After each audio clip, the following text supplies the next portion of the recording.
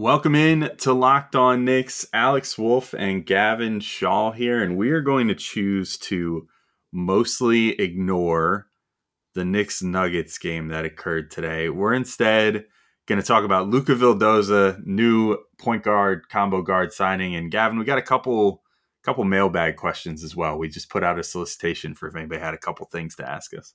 Yeah, Alex. I wasn't even aware there was a game tonight, so this actually worked out really well for me. We got a question about the Vildoza signing and what the implications of that are for next year, and then we're going to break down. And this is good because we kind of cap off a conversation we didn't finish with Benji last night. A question about our ideal 10-man playoff rotation, our top 3 Clyde phrases / sayings. Then we got a final question that neither of us really know what to make of, because this is about something that happened in the game and that clearly happened at a point where you and I, Alex, are both tuning out. All that and more right now on Locked On Knicks. You are Locked On Knicks, your daily New York Knicks podcast, part of the Locked On Podcast Network, your team every day. And I think we see Willis coming out. There he comes right now. Starks without a 5. Ewing for the win. Puck left, now fires it. And he's good! And he's fouled! Anthony for 3. Bang! That one goes down. This is all about back up off the glass. It's good. Becomes infectious.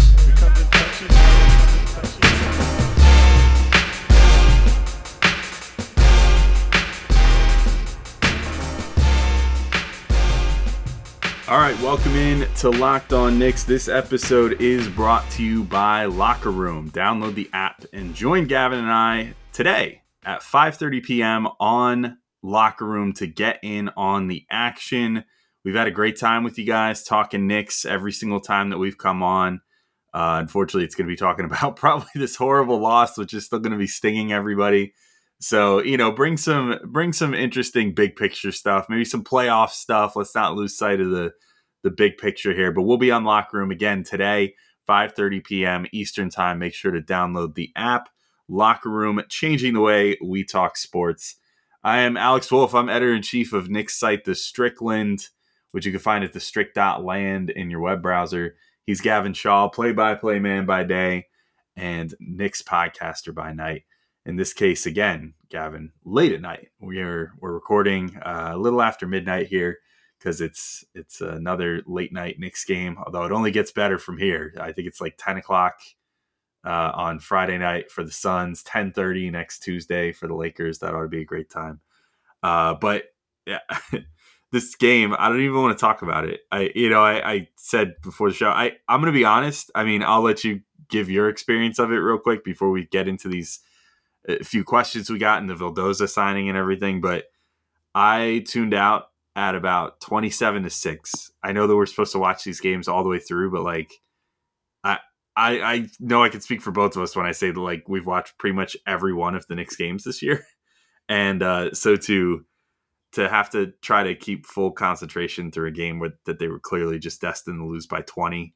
I just couldn't do it. I was there in fits and spurts looking up, keeping up with the action, but I couldn't bring myself to watch this one after how bad it started. And it was truly terrible. I mean, that's not hyperbole. They actually started the game down 27-6 in the first quarter. I think that was or 28-7, maybe. I don't know, something like that.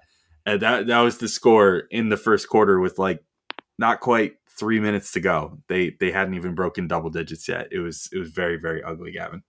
Yeah, I think our bad game watching muscles have atrophied. We're like the people during COVID who were in incredible shape and then just didn't work out for a year, and it's really showing. Where we had 3 years, Alex, of bulking up on just horrible Knicks losses, just chewing on those built bars of defeat, and now we've had this full stretch of beautiful basketball in the Nuggets. It was a rude awakening, a brutal return back to the Knicks' horrid past.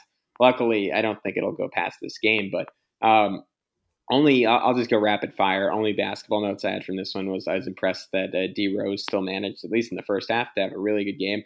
had probably the play of the game with like this 1 foot falling backwards, like zip pass to Noel for a dunk.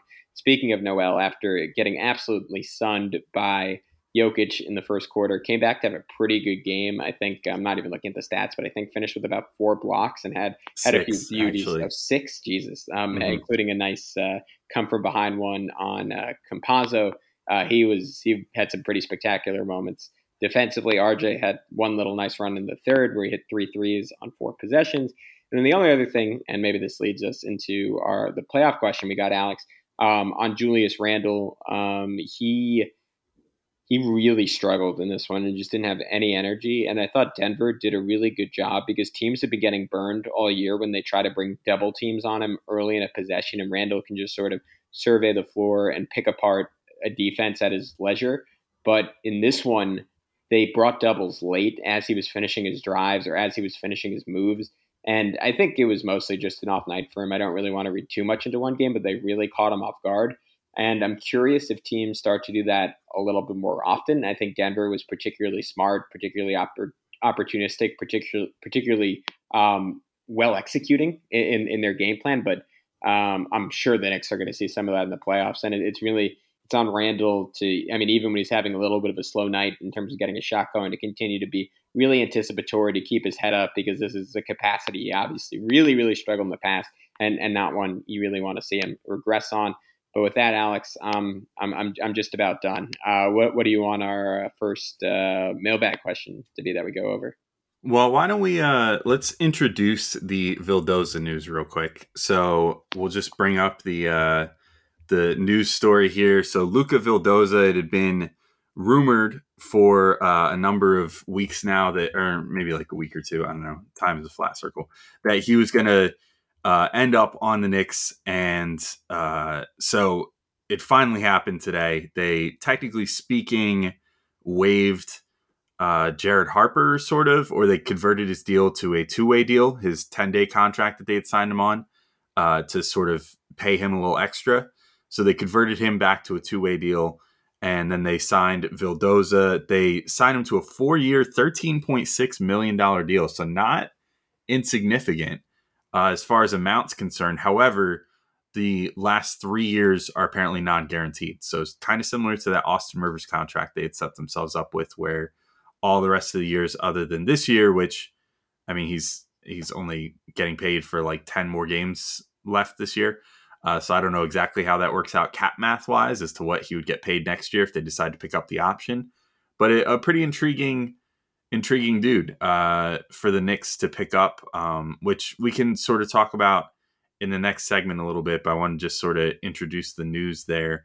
But we do have a good mailbag question about that to lead off the next segment here. But Gavin, my head's feeling a little foggy after this game. I feel like I need to calm myself down a little bit. Do you know of anywhere I could go to potentially clear this one out and get ready for the Suns game on Friday, and hopefully have no trace of this Nuggets game left in my brain?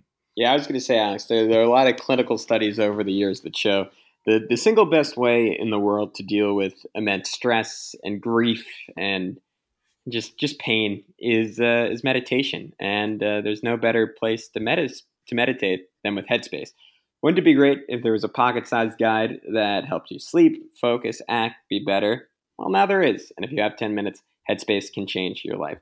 Headspace is your daily dose of mindfulness in the form of guided meditations in an easy-to-use app. Headspace is one of the only meditation apps advancing the field of mindfulness and meditation through clinically validated research. So whatever the situation, Headspace really can help you feel better. Overwhelmed? Headspace has a 3-minute SOS meditation for you. Need some help falling asleep? Headspace has wind-down sessions their members swear by. And for parents, Headspace even has morning meditations you can do with your kids.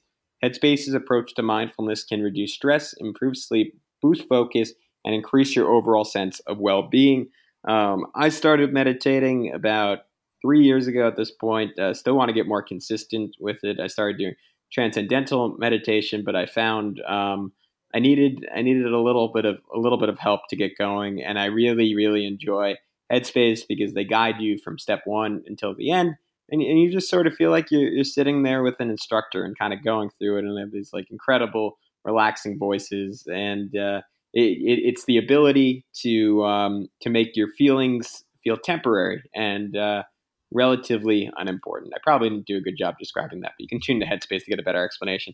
Headspace is backed by 25 published studies on its benefits, 600,000 five-star reviews, and over 60 million downloads.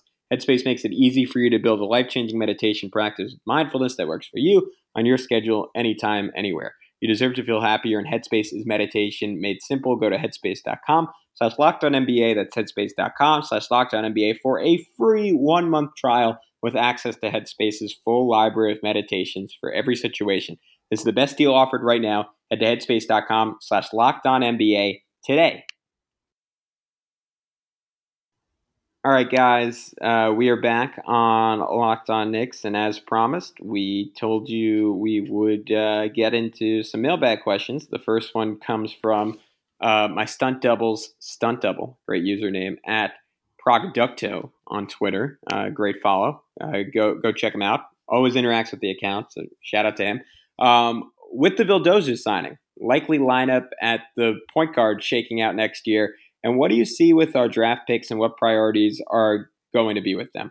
All right, so that's an interesting, multifaceted question, Alex. And I'm intrigued if Vildoza dictates their offseason strategy at all. I would assume not. And he's the type of signing where, I mean, especially given those 3 non-guaranteed years, where if it works out, it's sort of a luxury. And if it doesn't, you can kind of wipe your hands clean of it and say, all right, we tried that, didn't really work. I have a feeling he's going to be a pretty good player for the Knicks, obviously. Our year spent with Pablo Prigioni was a great one, and we watched Facundo Campazzo tear up the Knicks tonight with his cagey Argentinian-style game. I'm expecting similar stuff from Luca, but how do you feel about all that, Alex? Do you think he's someone who the Knicks are genuinely factoring into their roster construction next season?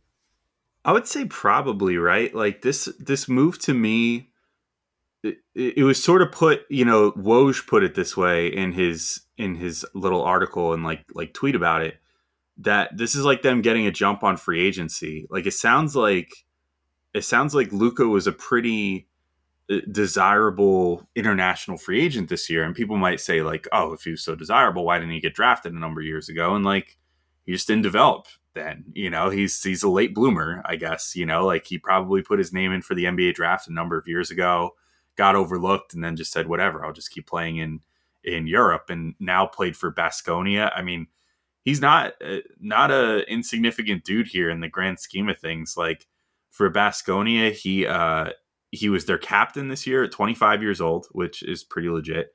And also he was the MVP of the finals last year, which Baskonia won in the EuroLeague, which is also no small feat.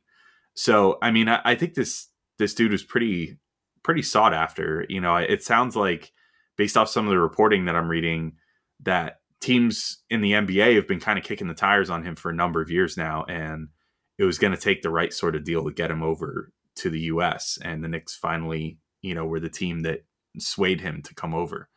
So, all that is to say, the contract is very flexible. So yes, you do get easy outs at any point if you want to. But I do think, I don't know that they would have made this signing if they weren't planning on at least strongly considering him for next year's roster, and considering him a guy that could potentially, make an impact next year. And I think that he offers a lot of what this team, wants and needs on a nightly basis, like the pull up shooting, the ball handling, the defense. His defense is passable. The one thing, and I should shout out on the Strickland today, we had a really great, I would say the best, and I mean this is objective, but like the best breakdown of Vildoza that I saw today, because we had it kind of locked and loaded, ready to go, from our contributor Ted, who's at Goat in NY on Twitter. So definitely check them out. But like the overall, impression that I got from him is that he's almost kind of Quickly-esque in the sense that he's a good perimeter game, good passer, seems just to have a really good feel for the game in general.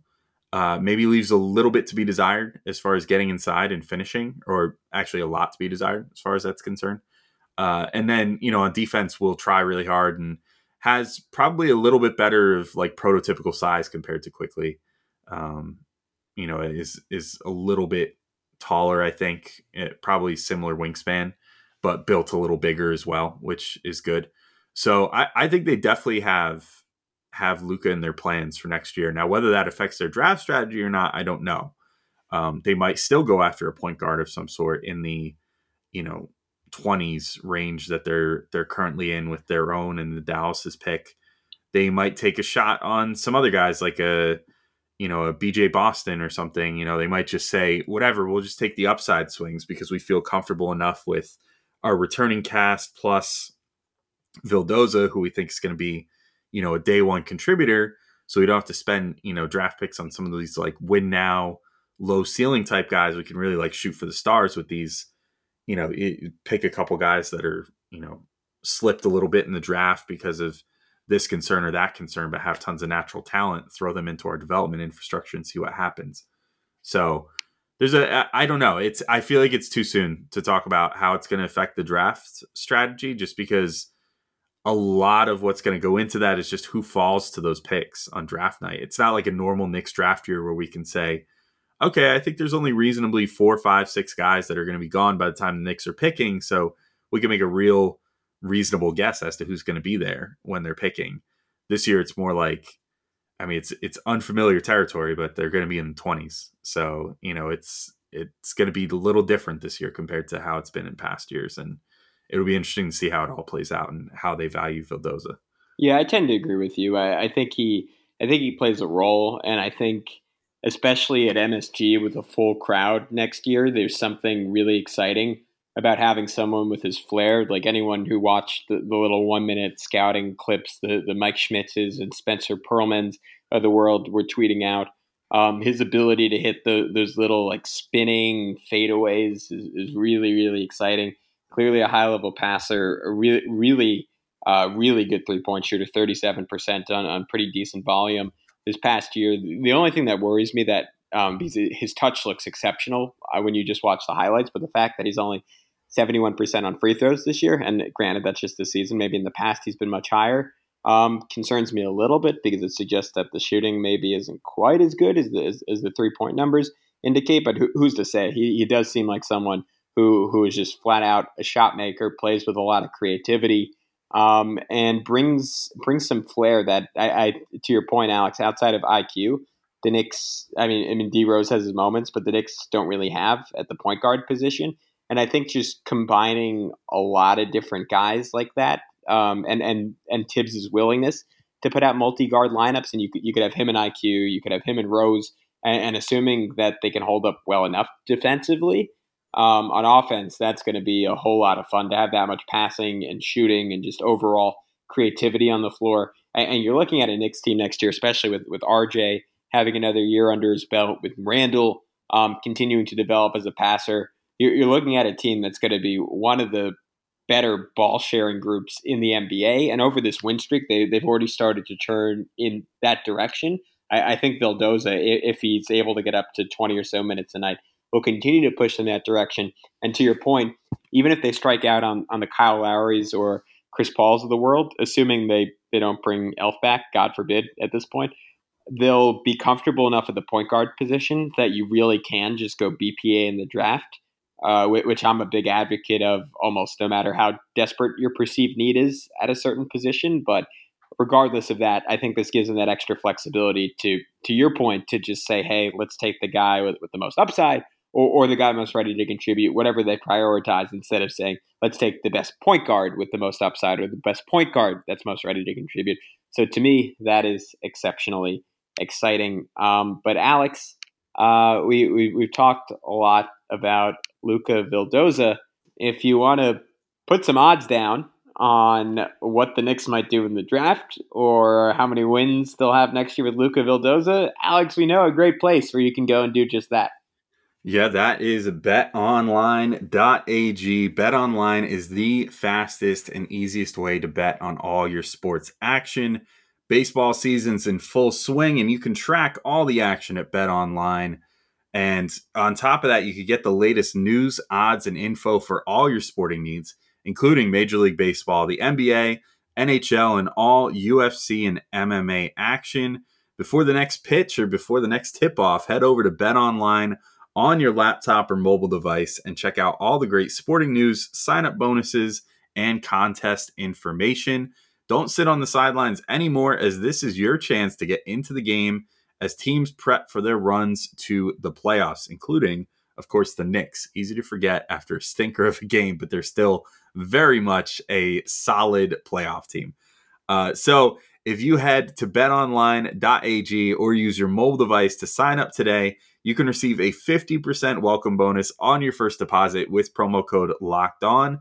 Again, head to betonline.ag, sign up for an account, and you can use the promo code LOCKEDON for a 50% welcome bonus on your first deposit. BetOnline, your online sportsbook experts. And let me tell you, too, about where to go when you want to fix your car. Maybe you win some money off BetOnline and you say, man, now's the time to do that little cosmetic upgrade to my car that I've been holding off on doing. Or, fix that taillight that's, all fogged up or whatever. They got all the parts you need at rockauto.com. So look no further. The thing is, normally when you go to those brick and mortar stores, you walk in, they make you go through the ringer to get your part that you need. They look it up for you. They tell you the price. They don't give you any options. They just kind of tell you whichever one costs the most that's going to, make them the most money rather than saving you the most money and giving you the part that you need or one that's sufficient. They might give you something that's 5 levels higher than what you need as far as quality is concerned for your job that you're looking to do. And that's where rockauto.com comes in. For example, you could order a fuel pump assembly for a 2005 to 2010 Honda Odyssey. That would cost you $353.99 at Advance Auto Parts versus just $216.79 at rockauto.com. Maybe there's a cyclical thing here. You spend, $140 less at Rock Auto than Advance Auto Parts. Then you go reinvest that in BetOnline. You make some money, and then you come back and buy more auto parts. I don't know. I'm not going to tell you how to spend your money, but it could work out pretty good. And on top of it, rockauto.com is a family business. They've been serving auto parts customers online for 20 years. So when you go to rockauto.com, you know that they're going to take care of you and make sure that you find the part that you need and that you're not overpaying for what you need. So if you want to check out what's available for your car or truck, go to rockauto.com right now. Their website is super easy to navigate. You'll find it incredibly simple to find what you're looking for and get it delivered right to your door. And if you do, write Locked On in their How Did You Hear About Us box so they know we sent you. Amazing selection, reliably low prices, all the parts your car will ever need. rockauto.com. All right, and we're back for the last part of this episode. And Gavin, we took, I don't blame people. We asked, hey, can anybody send us some mailbag questions? I'm sure most people will probably close Twitter for the night by the time that we asked that. It was like in the third quarter. So not a ton of questions, but that's kind of nice because we get through all of them tonight. This one comes from Aussie Nick Fan at Aussie Nick Fan on Twitter. And 2 questions. One is a serious question. One's a fun question. So we'll do serious first, then fun. Serious question. What is your ideal 10-man rotation the Knicks should play with in the playoffs? Gavin, I'll throw that to you first. If you were going to pick a 10-man rotation, what would it be? Oh, wow. Loaded question. All right. Well, you take. I mean, we could probably, before we get too into it, we could probably eliminate the obvious ones. Right? I was gonna say you can take Elfrid Payton right on out of there. He's not playing in my personal playoff rotation. Thank him for his contributions this year. But yeah, unless barring some injuries, he would not be in there. So I'll also, because I think at that point the 10 guys become kind of obvious. We're assuming for this exercise that Mitchell Robinson isn't back, right? Or yeah, I would assume Mitch isn't going to be back. It seems like it's probably going to be season ending for him. Okay, all right. So I'll just go up and down, and we'll see how close we should be aiming to get to 240 minutes, and people at home can calculate how close I get to that by just randomly assigning numbers to people. But Julius Randle, he's playing probably about 40 minutes a night, just because I think that's what Tibbs is going to. I guess this is my ideal rotation, but yeah, I think 40 minutes a night is about right, unless you want to get RJ and Bullock sometime in small ball 3-4. I just think he's too essential to everything the Knicks do to rest him for long. And I think he's built up that kind of stamina throughout the regular season. Reggie Bullock, probably around 30 minutes a night, I would say. Nerlens Noel, 28. I think Taj takes the other 20. That's your center position. For Randall, obviously the 8 minutes he's not out there, go to Obi. Though I would certainly, in my mind, I think I'd play Obi the first game. And if it really wasn't going well and he's kind of getting exposed on both ends, I wouldn't be afraid if I was Tibbs to really just cut him out of the rotation after the first game and play RJ as a stretch four or play Reggie as a stretch four. Obviously, it depends on your opponent for how feasible that is, but I don't really hate that scenario all that much. Let's see who else we got. All right, so D Rose, 30 minutes a game as your starting point guard. RJ Barrett, probably about, I'm going to say around 34 minutes a night, maybe a little bit less.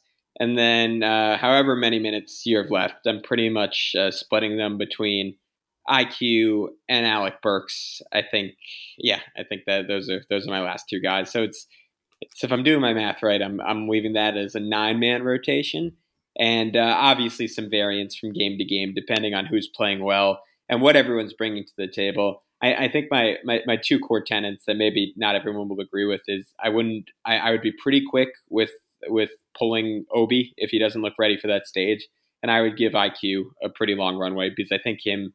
And maybe this is hypocritical to the Obi point, but I just think he's a more essential part of the Knicks' future. I'm ensuring that he gets time on the floor in key moments, and to me, it's not more important than winning any single game. But I think it's crucial that happens at some point in the first round series, even if he's struggling a little bit.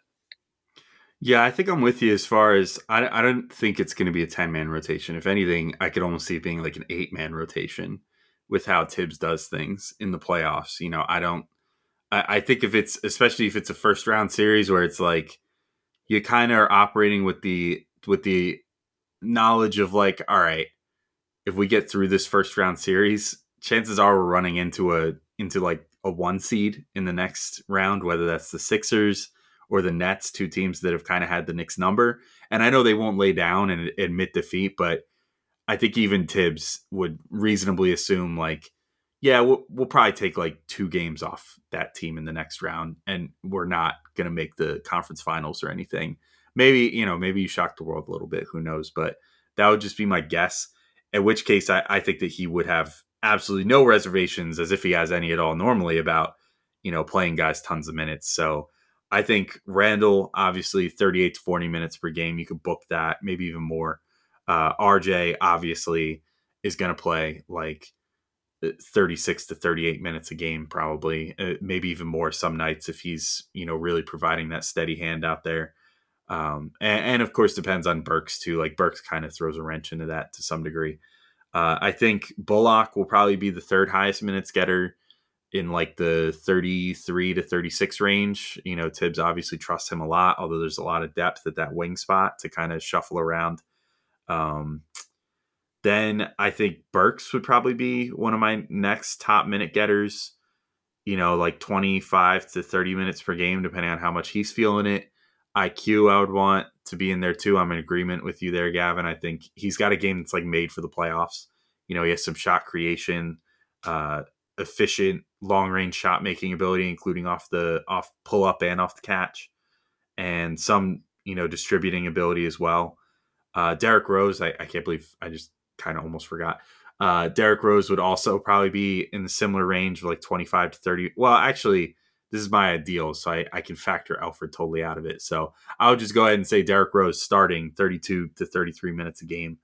Elf out of the rotation in my, ideal world here. I would have Obi in there to spell Randall for whatever minutes that he's not playing.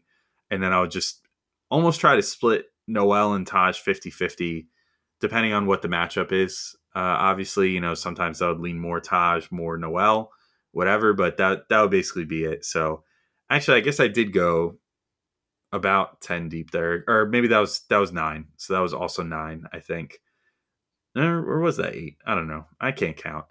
I'm trying to count it now based off like the box score tonight. Actually, that was 8, I think. So I think I nailed it. Yeah. So that's who I would have in there. And maybe you could flex in someone else if need be. I don't know who else it would be if you're essentially banishing Elfrid Payton to the Shadow Realm.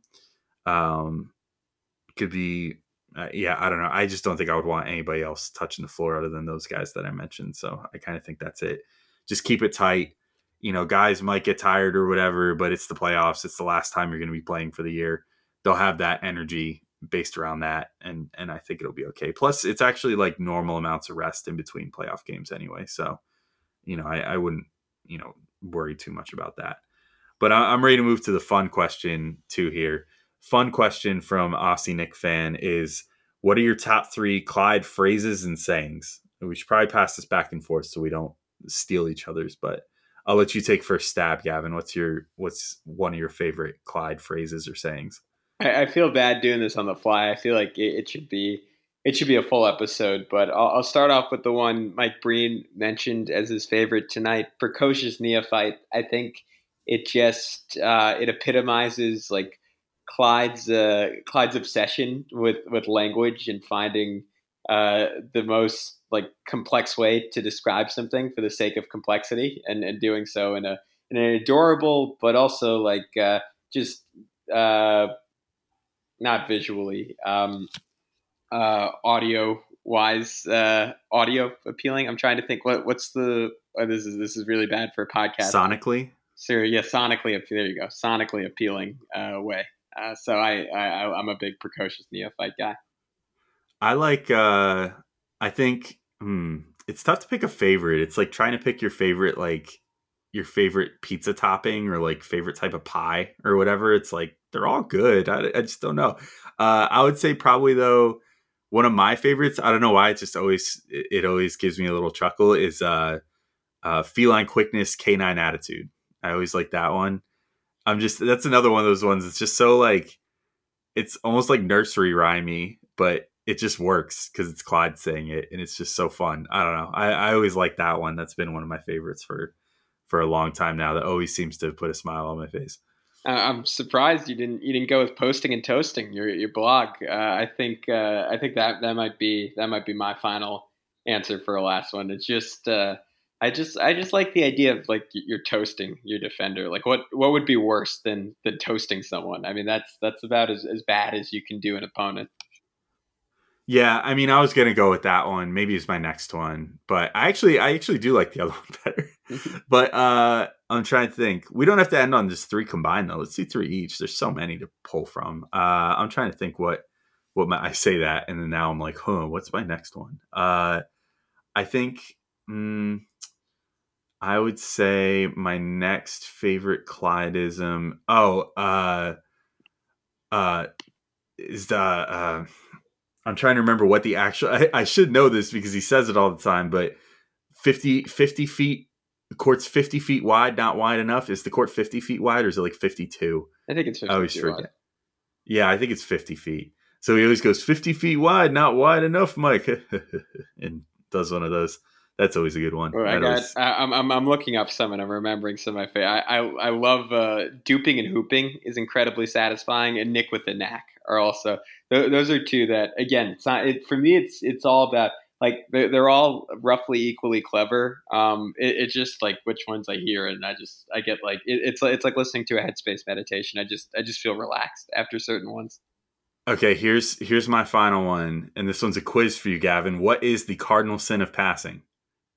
Oh, well, I know it's jumping before you pass, but I forget exactly how he phrases it. Yeah. That's it. That's exactly what he says. He says that's the cardinal sin of passing, Mike. He jumped before he knew what he was going to do with it. That's I literally I will never like not know what the cardinal sin of passing is. And every time someone jumps when they're going to pass it, even if it's a game, like I could be watching a game on ESPN and someone completely unrelated to the Knicks will jump in the air and go to pass it. And in my head, every single time I go, oh, that's the cardinal sin of passing. Clyde is not happy with that one. I know the irony is like Randall's been killing it with that move all year long, and to the point our guy Mike Vorkunov wrote a whole article about it. But in general, I think it's bad if you don't have intent before you do. Yeah. It's probably driving Clyde up a wall Maybe, that the Knicks have Randall and Rose doing that to great effect right now. Yeah, that's he hasn't why, been saying it as much lately. I think because it's been working for them. So no, much. I think that's why he loves Elf so much, is because Elf doesn't pass at all, so there's no opportunity for him to jump before he passes. There you go. Yeah, and he does. I think his way of burning Randall back for that is that like once or twice every game he brings up, oh, turnovers. That's Randall's only blemish on his record this year's turnovers. And he just wants to be like, maybe if he stayed on his feet when he was passing more, maybe he would be, turning the ball over less. But yeah, I don't know that I could ever see Clyde even having that much malice in his heart to harbor a grudge over that. But I guess we'll see. He does tend to have, I also like, it's not really a saying of his, but I like when you can just tell that he has it out for a certain player on any given night. Like usually it's on the other team and he'll just be like roasting them constantly. And I'm like, oh man, like Rudy Gobert was one of them where in those couple Jazz games earlier this year, he just like destroyed Gobert both times, just being like, oh, Mike, he doesn't look like he's worth that. Like, what did Gobert get? He just $200 always million? references someone's contract, and he's like the $178.456 million man, Mike. Yeah. Why do you know that? And you're like, he has a clause in there that he gets dinner delivered to him in the hotel by a man in a tutu, Mike. It's like, how do you? Yeah. Why would you? Did you read the contract, Clyde? And particularly with Gobert, man, he was destroying him about being like, oh, he's not worth that money. Like, so okay. I don't know what Gobert did to him. Actually, I did get the impression, now that I'm remembering, I got the impression that Clyde was blaming Gobert as essentially NBA's patient zero and screwing up Clyde's summer plans last year. Oh yeah, that was it. Yeah, he made like, it's like, Mike, he started the corona, and like Mike's like, well, I mean, no, it originated in Wuhan, Clyde. He's like, no, he started it, Mike. Yeah, like he was the one that brought it to the NBA. Oh man, but that's why you don't go to China in the season, Mike. You wait till then. But that was a good question from Aussie Nick fan. Now we got one final one, and I didn't know what to make of this. I'm going to be completely honest because I think I made it clear enough. I was not paying good attention to this game after about the first quarter. We need a night off every once in a while. We watch so many games. Like when there's one that's so clearly decided like this, I just can't bring myself to watch every second of it intently. But Howard Bunsis at HBunsis on Twitter said the NBA gave RJ's 2 free throws to Randall. How is it possible they keep making these mistakes? I don't know. I don't know what this is in reference to. Yeah, so Alex, I assume. I was going to be really sanctimonious early in the podcast and be like, yeah, Alex, I was really locked in. Here's some notes on IQ shooting in the third quarter. But I think if this happened, I completely spaced out during it. So apologies to Howard, but I also missed this one. Yeah. So I'm just going to say, man, screw the NBA. I can't believe that they gave RJ's 2 free throws to Randall. That's a disgrace. So that's all I got on that. I guess the only thing is, like, I do know sometimes, like, you'll see it where, like, a bad free throw shooter will get fouled and a really good free throw shooter will start going to the line, but the refs and announcers always seem to catch it before it goes anywhere. So maybe the Knicks pulled a fast one on them, but Howard seems to be upset about it. So I'm not. I don't think that's the case. Yeah, I don't know. At any rate, what a note to end on. So this has been Locked On Knicks. We will be back with actually, if you're listening probably to this on Thursday, so if you want to talk with us and ask us some stuff to our faces or to our ears, come through on Locker Room again today, 5:30 p.m. Eastern Time. We're going to be on the Locker Room app.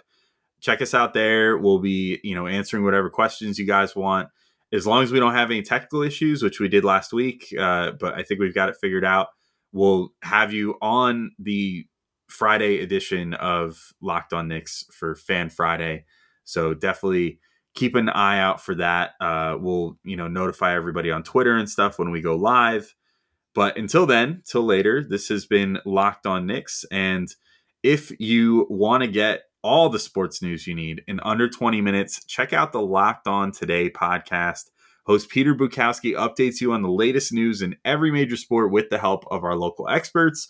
Follow the Locked On Today podcast on the Odyssey app or wherever you get podcasts. But until next time, or possibly until later today, again, come through on Locker Room. This has been Locked On Knicks. For Gavin Shaw, I'm Alex Wolf. Peace out. Talk to you all soon.